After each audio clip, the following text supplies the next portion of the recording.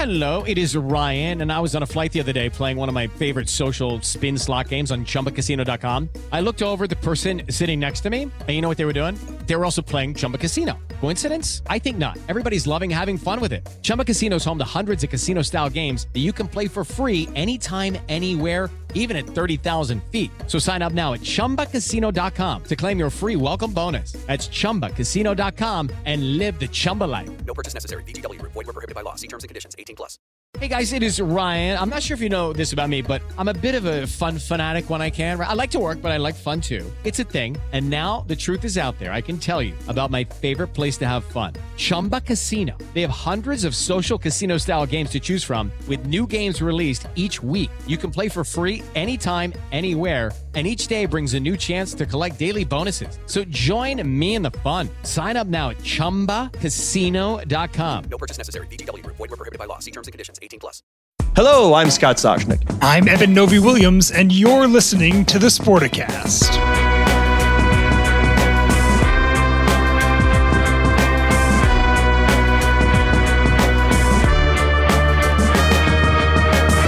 All right, Evan, we got some good basketball being played in Brooklyn. Everybody tells me that the Nets will never lose another game. That's what I'm hearing, that they will never, ever lose another game. So John Abamonde, the CEO of BSC Global, parent company of course, the Nets and the Barclays Center, is our guest this week. John, how are you? I'm doing great. Thanks for having me, guys. You are doing great. I mean, you know, is the team ever going to lose again? You'll. I mean, give me an I hope not, but things are looking pretty good. The answer is almost certainly yes, but we're taking it one game at a time. All right, let me keep it very simple on the macro level, 30,000 foot view of this. How is the business of not only basketball but entertainment arenas? Where are we? Where are we right now? Well, I mean, it's no surprise to you or your listeners that this has been a really challenging year for our entire industry.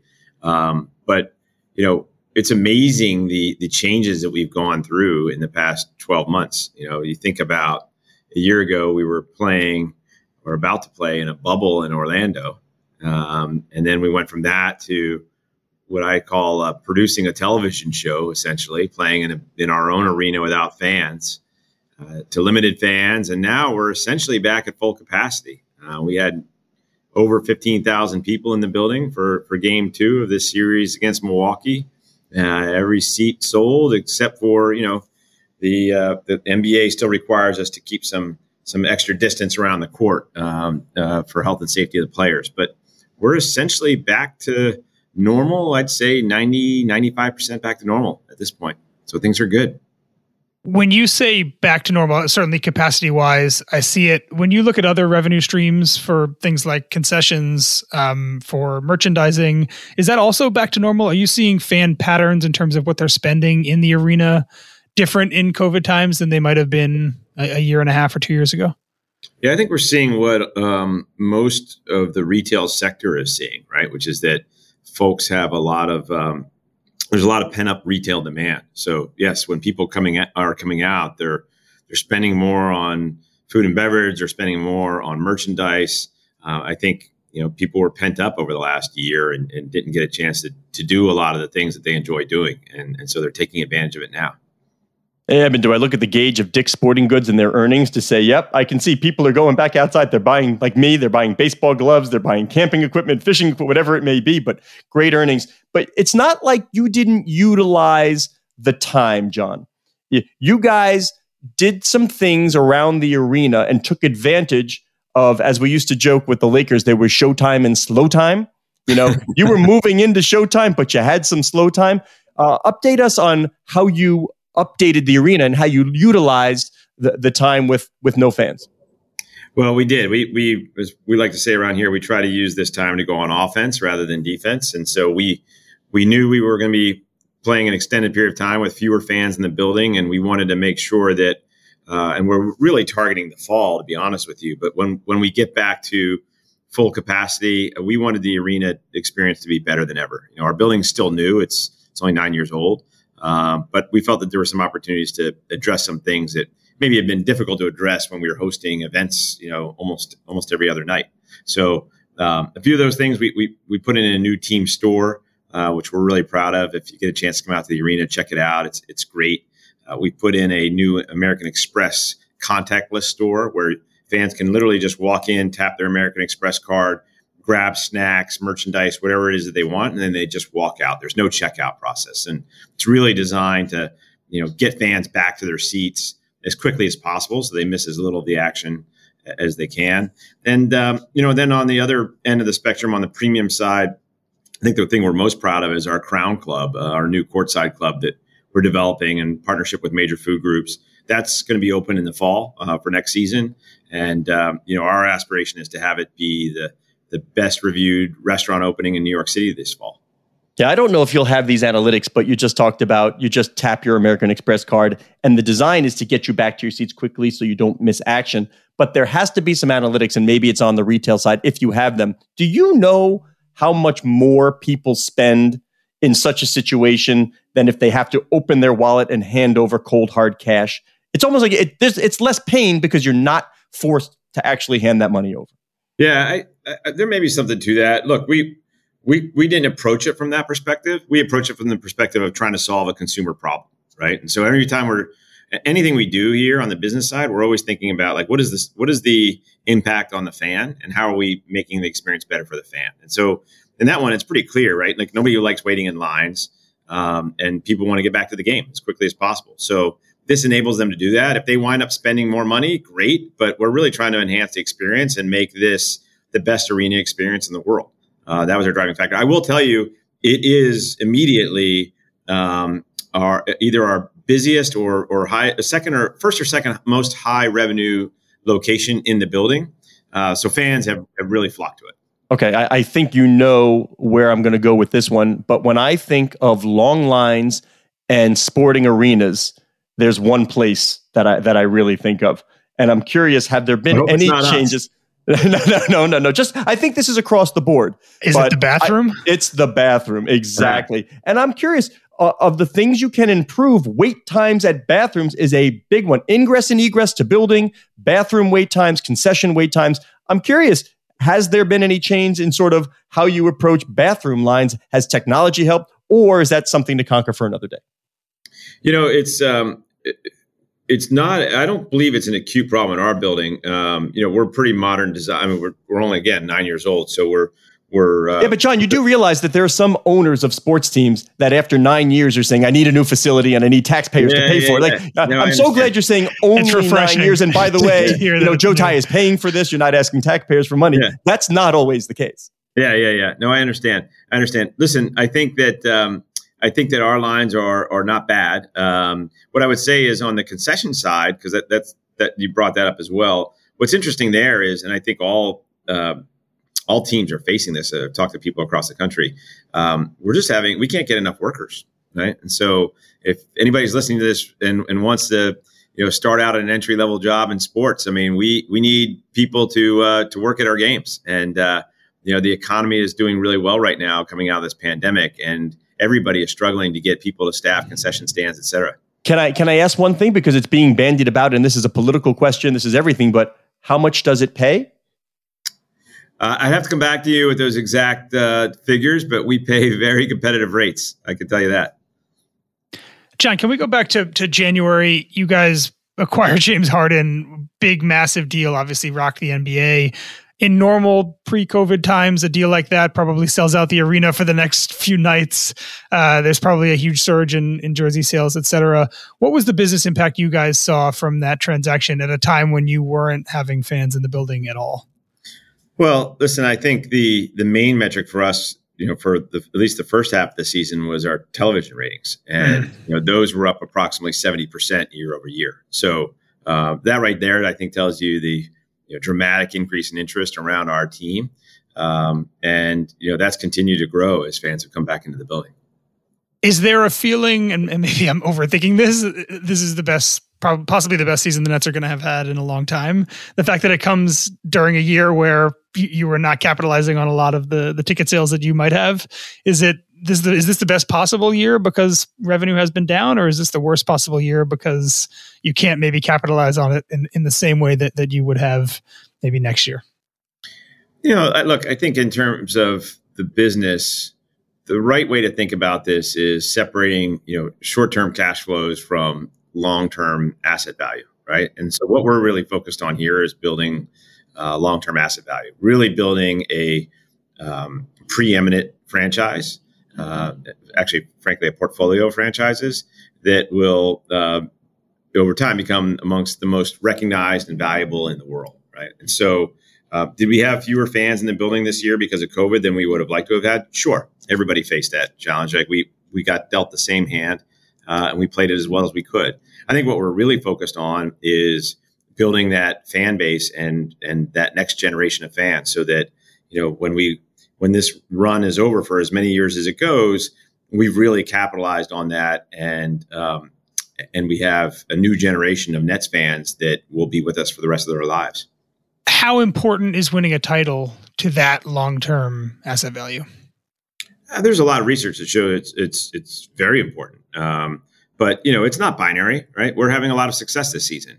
We hope to go all the way to the finals and hope to win the finals. But whether we're successful in that ultimately or not, I think we've really performed at a high level this year, and our fans have enjoyed it. Let me ask you, like you just talked about the team, and it's about really asset value. What's the plan? I mean, obviously you have Joe Tsai as your owner. The parent company is called BSE Global. Do you view the Brooklyn Nets as a platform company, or do you view it as a sports team? The tent poles around this asset increase, at least around sports, are media, finance, real estate. What are the tent poles looking forward for the Brooklyn Nets? Yeah, I'd answer the question slightly differently. We talk a lot about being hyper local, but having global aspirations. So what does that mean for us? We are the Brooklyn Nets. We are trying to bring world-class basketball and live entertainment, music, comedy, et cetera, to Brooklyn. That's the business that we're in. But Brooklyn itself has become a global brand, and people all around the world associate music and fashion and art and culture and food with the borough. And so as we reflect our borough back out into the world, we think it's an opportunity for us to build an authentic fan base globally that not only loves great basketball, but loves everything that Brooklyn stands for. And so that's what we mean when we think about being both hyper local and global. I can't wait, Eben. There's going to be a global food co-op. I can't wait. While we're on the topic, John, the BSE also owns the New York Liberty. WNBA season started about a month ago, 25th season. What have you seen in terms of this year and growth over the past few years for the W, and what does that look like in the future? Well, I hope you'll have my partner, Kia Clark, who's the CEO of the Liberty, on your show. She's an incredible executive and is doing an amazing job leading that franchise. I think that the WNBA in many ways is just getting started. I think the interest in women's sports is going to grow dramatically over time. The athletes in that league are the best in the world at what they do. And I'm just really, I mostly experienced the Liberty as a fan, and I'm a big fan. So I've been enjoying going to the games. Can I pry a little bit more, John, just really about the aspirations in creating a global brand and what the tentacles will be? Like, what is that grand plan? Yes, you have the team. You have Brooklyn's a brand. The Nets have a winning basketball team. But what will be the tentacles that grow from that, and how far is the reach? How do you do it? So I think it starts with being authentic, and that's part of what we try to do. So I'll give you an example. This year, we debuted our new City Edition uniform, which was inspired by the art of Jean-Michel Basquiat. Basquiat, yes. Famous Brooklyn artist, globally recognized icon in the modern art world. And, we think we executed on that well. Our fans have certainly really responded to that. And, it's something I think that could only be done in Brooklyn, and frankly, that this franchise could only do authentically. And so it's not the first time that we've brought art and the broader culture of Brooklyn into our brand. When you think about, artists like Biggie and others, we've tried to reflect all of that in the Brooklyn Nets and in Barclays Center. And so I think those are the sort of the tentacles that we view as if I use your word of like how we bring our brand to life, and how, in our own way, we speak to this larger NBA goal. I think the NBA has always done an amazing job of not only entertaining diehard basketball fans, I count myself amongst that group, but also more casual fans that are drawn into the NBA because it does overlap with so many other areas of popular culture. Eben knows me so well and has sat next to me for so long that he probably knows it is taking every iota of strength I have not to break out into Mo Money, Mo Problems right now. I mean, if you bring up Biggie, I mean, I'm really fighting it. So, but that's not the case in sport, right? It's not, Mo Money does not create more problems in sports, does it? Does more money create more problems? Yes. I don't know. That's a good question. We're getting philosophical now, Scott. I thought that was gospel. If you feel like you've got too much money, you should come spend it with us. All right. Well, or maybe I'll take the job. You please. I have a son who costs me so much money. As you know, he's an ice hockey player. So I have no disposable income because I have a kid who plays travel ice hockey. So you should know what that's about. Between the Marriotts, the food, the equipment, the tournaments, and everything, I am busted. Forget it. Well, all kidding aside, right? Like you bring up a really interesting point, and I've had the opportunity to work in a number of different sports. I think one of the things that's beautiful about basketball is that it is so accessible for kids to play. It doesn't take a lot of money. Huge advantage. Just give me a ball and there's a hoop. The public parks, like when I go to Toronto, and notice I didn't say Toronto, it's Toronto. When I go up to the Six, as they say, on the corner of, like, not every street, but every town has a public ice rink. And you wonder why they're playing shinny. They've got these pickup games. I can't imagine that being here. But like you said, the access to, it's so important that all you need is the ball. That's it. Yeah. Go play. Yeah, no, 100%. And so it's a very accessible sport for people to pick up and play in their youth and to continue into adulthood. We also are equally committed to experiencing NBA basketball and experiencing Brooklyn Nets basketball accessible to our fans, right? And so we have a number of programs where we are deliberately pricing tickets well below market prices, but trying to make sure that they get into the hands of folks who otherwise wouldn't be able to afford to go to an NBA game. I'll give you an example briefly. There's a long tradition in New York City, as you know, primarily in places like Broadway, where even the hottest show on Broadway, like a Hamilton, will set aside a certain number of tickets for people to get at very discounted prices, but they've got to line up, right? They got to stand online for several hours and get those tickets. And that opens theater to an audience that otherwise would be priced out. And we're doing the same thing. We've partnered with Hot 97 FM here in New York, and we're offering 97 tickets for every playoff game for $9.71. Folks have to stand online. There's a big line outside of our box office every morning at 10 a.m. But we want to make sure that the game is accessible to everybody in the borough of Brooklyn, and we're committed to that. John, I've spoken with a number of arena operators, folks in the ticketing world, all of whom say that arenas like the Barclays Center are going to end up doing a lot more third-party events than maybe they would have in the past, off days when the Nets aren't playing or off season.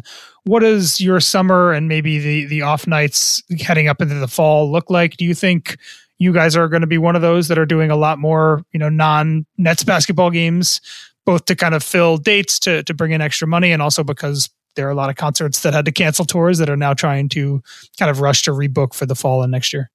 Yes, no question. We're also very much in the live entertainment business. We have, I believe it's the second busiest arena in North America when it comes to live entertainment. And how busy is that? How many off dates do you guys actually have in a given year? Well, we'll see how this current year, unfolds. I mean, we expect that the touring business will really, on indoor arenas, will really get back into full swing in the fall. We have a lot of shows booked for the fall and beyond.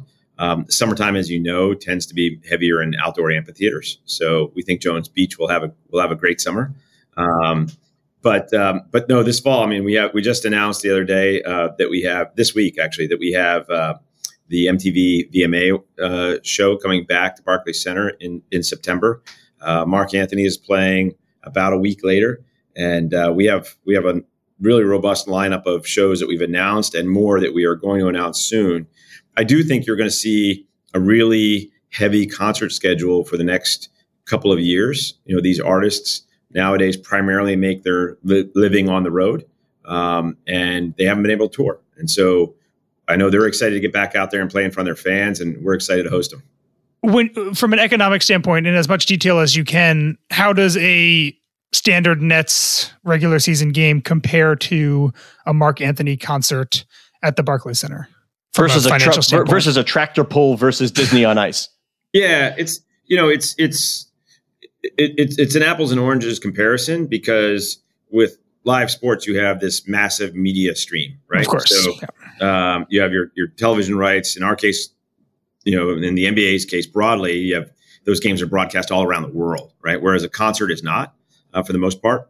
And so it's really an apples and oranges comparison. But I will tell you, like, when you come to a concert, they're generally sold out in an arena like Barclays Center. So it's a really important part of our business. Yeah, John, I'd like to close with this because you and Eben have something in common. Bertie tells me that you're an ultra marathoner. Eben is a triathlete. He did something I don't even know what it was, Eben. I'll let you guys discuss for like a minute because you're both insane. But he said he actually got delirious. He started to, hallucinate towards the end of the race. What is with you guys? That makes no sense to me. We have engines now. I understand why the guy ran the marathon, because he had to. He had to get there. That's how far it was. But why are you running this far or whatever it is you're doing? We have engines. Tell me, please. Well, Evan, I'll tip my hat to you. I'm a former marathoner at this point. My knees are shot, and I'm limited to old man exercises at this point. But Scott, the whole idea is to do things that are interesting and hard. There you go. That's why I created Sportico. It's not challenging to drive. I can do it sitting at a desk. I have to manage somebody like Eben. Are you kidding me? Interesting and hard. You're on your own marathon. That's right, but I'm sprinting. That's the problem. Eben, you tell him. What did you close it out with? What you did? Yeah, I did my first 100-miler 2 years ago, and the final 10 miles, I was hallucinating the entire time, just seeing shapes in the forest. At one point, I thought I saw a paramilitary outfit that was doing training exercises near This was me. a while ago, John. He was hallucinating to the point where he actually saw a vision of the Brooklyn Nets winning the NBA championship. That's crazy. Easy now, easy. We kid because we love. John Abamonde, CEO, BSE Global. Thank you so much for joining us. We do appreciate it. Thanks, guys. Appreciate you having me. Thanks, John. All right, Eben. Great stuff from John Abamonde. He is Eben Novy-Williams on the Twitter at Novy_Williams. I am Scott Soshnick on the Twitter at Soshnick. Social media coordinator Cora Veltman likes us to tell you that the show can be found at Sporticast, which is the hub, the spoke of what will become the Sportico Podcast Network.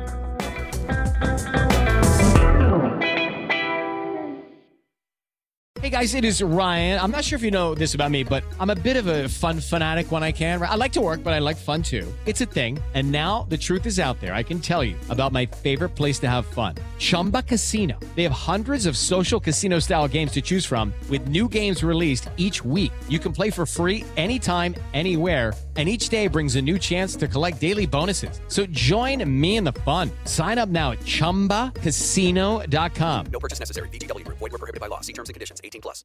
I'm Victoria Cash. Thanks for calling the Lucky Land Hotline. If you feel like you do the same thing every day, press 1. If you're ready to have some serious fun for the chance to redeem some serious prizes, press 2. We heard you loud and clear. So go to LuckyLandSlots.com right now and play over 100 social casino-style games for free.